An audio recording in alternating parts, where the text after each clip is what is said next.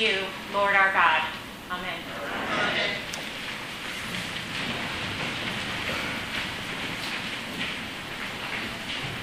I'd like to begin this morning's sermon by asking you to use your imagination. It's easy, I promise. You can choose to keep your eyes open or closed, but play along with me and use my words to create an image in your mind. Here we go. First, picture your most often used electronic device. Phone, iPad, TV. Now, imagine a media platform on that screen.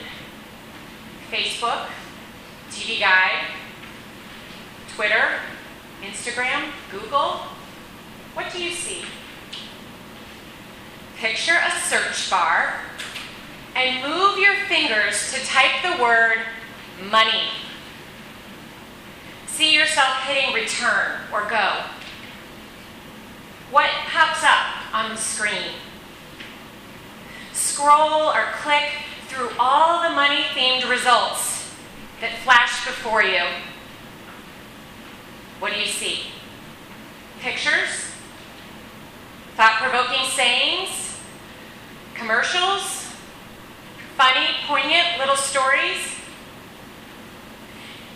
Now imagine taking all the things streaming before you, all related to the theme of money, and create one coherent written piece out of them. How would you do it? If your eyes are closed, you can go ahead and open them. The challenge that you just visualized is the same task that our gospel writer Luke faced. Of course, he did not sit down in front of an electronic screen with media flashing in front of his eyes. Instead, what he had in front of him was a collection of teachings and stories from Jesus that were all around, like our media, all around the theme of money. If you look in your yellow service leaflet at the gospel, you'll notice that there are 4 words, the first word Jesus and 3 others, that are underlined. Each underlining represents a distinct section of the text. The first section is the parable, the story. The second, third, and fourth underlining indicate the start of 3 individual sayings or teachings.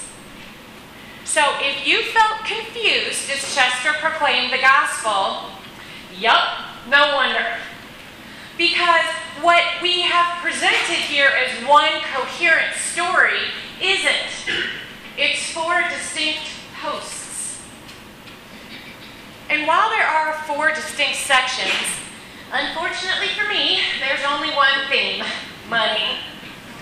And as much as I would love to duck talking about money with you and just take the easy way out and spiritualize it, these texts cannot be simply spiritualized.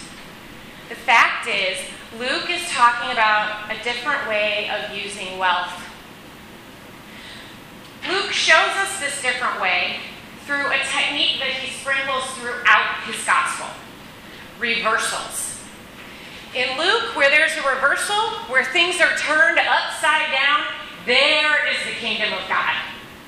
And I do not mean pie in the sky, pearly gates, and fluffy clouds, and all that nonsense. I mean the kingdom of God.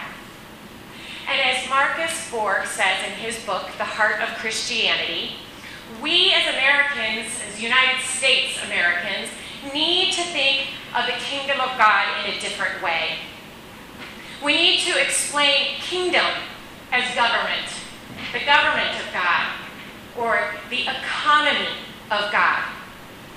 In Luke, where there's a reversal, we see the socioeconomic realities that God longs for at work.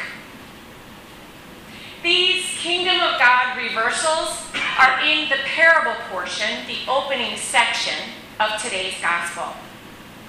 The story begins with a classic hierarchical hierarchical structure. The rich man, the manager who works for him, and the people below the manager who owe the money to the manager who owe it to the rich man. But the rich man catches wind of the fact that the manager's doing a lousy job and wasting his money. So the rich man announces, "I'm going to fire you, manager." Job loss? How many of us have been there? Job insecurity? It's terrifying. And especially in this time with few options for social mobility or a different career path, the manager knows that he's too weak to dig ditches and that he's too proud to beg for money. So he hatches a plan to reduce the debt of all the people that he manages below him in the hierarchy. Here comes our first reversal. At the start of the story, the manager's survival depends on the rich man above him. But by the end of the story, by reducing people's debt, he has incurred their favor. They will care for him if he is fired. And the manager's well-being is now in the hands of those who were formerly below him. He's changed up the whole social hierarchy. After the manager forgives the people's debt, there's another reversal. Any reader would imagine that the rich man would be furious that his money has been callously distributed and given away. But instead of anger and outrage, the rich man expresses admiration for the manager's plan. Remember, the manager still works for the rich man when he forgives a portion of the people's debt. So the people are more favorably inclined to do business with the rich man again than when they owed him 100% of their debt. By the end of the story, there's an interconnected web of relationship among the rich man, the manager, and the people that demolishes the hierarchical order present at the story's beginning. And the manager used money to create that web. So there it is. There's our call from our Savior, Jesus Christ. To use our money to reverse the order from hierarchical relationships to interconnected ones. Part of Holy Communion's mission is to seek to walk in the way of Jesus and to reveal Christ's reconciling love in our city, nation, and world. So if Jesus calls us to use our money to reverse the common hierarchical order, we have to ask, how do we do that? I've come to realize one way we do it. Like so many of you, my husband Craig and I have tithed to the church our entire adult lives. But even as a lifelong tither and an all-in church participant, I never fully realized what our donation to the church does until serving as priest in a full-time capacity these past 3 months. You share your money, which is nothing more than a representation of your labor in the world. It represents your work in courtroom, classroom, or construction site. You share your money with the church to provide a place and people so that we're here for those who are in need.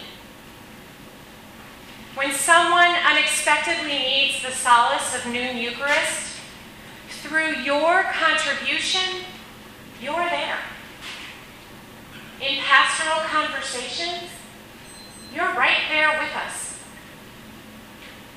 I never realized that with my donation to church, I was upending the hierarchical order of our society.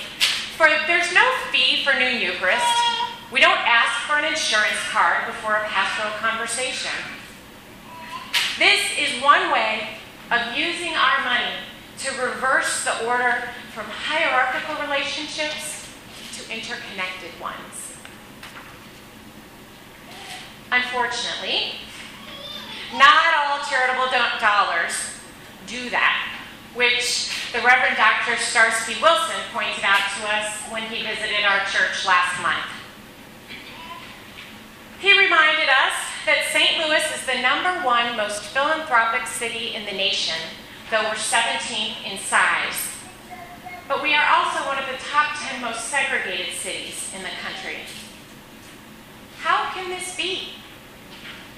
Even with the best of intentions, philanthropic dollars in St. Louis have maintained the system as usual. So we need to look very carefully at the places that we donate.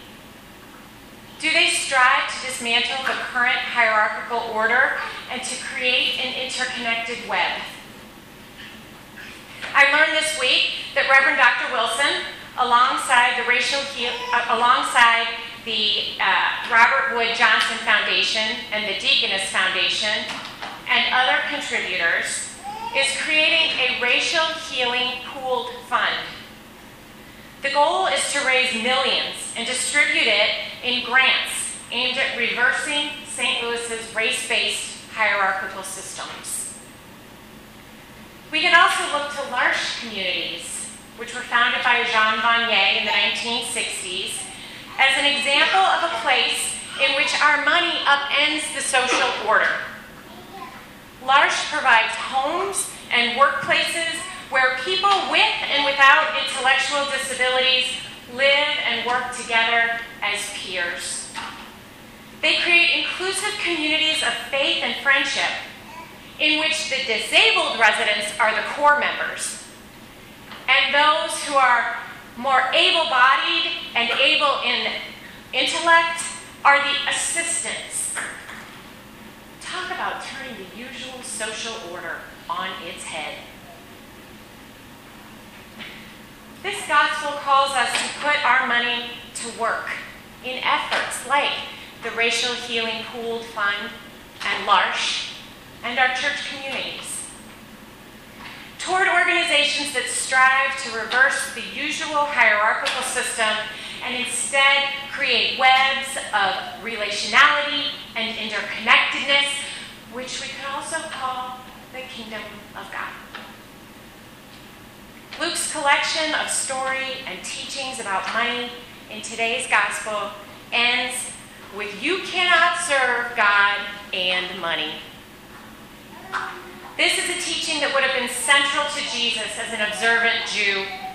For truly, it's just a restatement of the greatest commandment found in Deuteronomy 6, verse 5.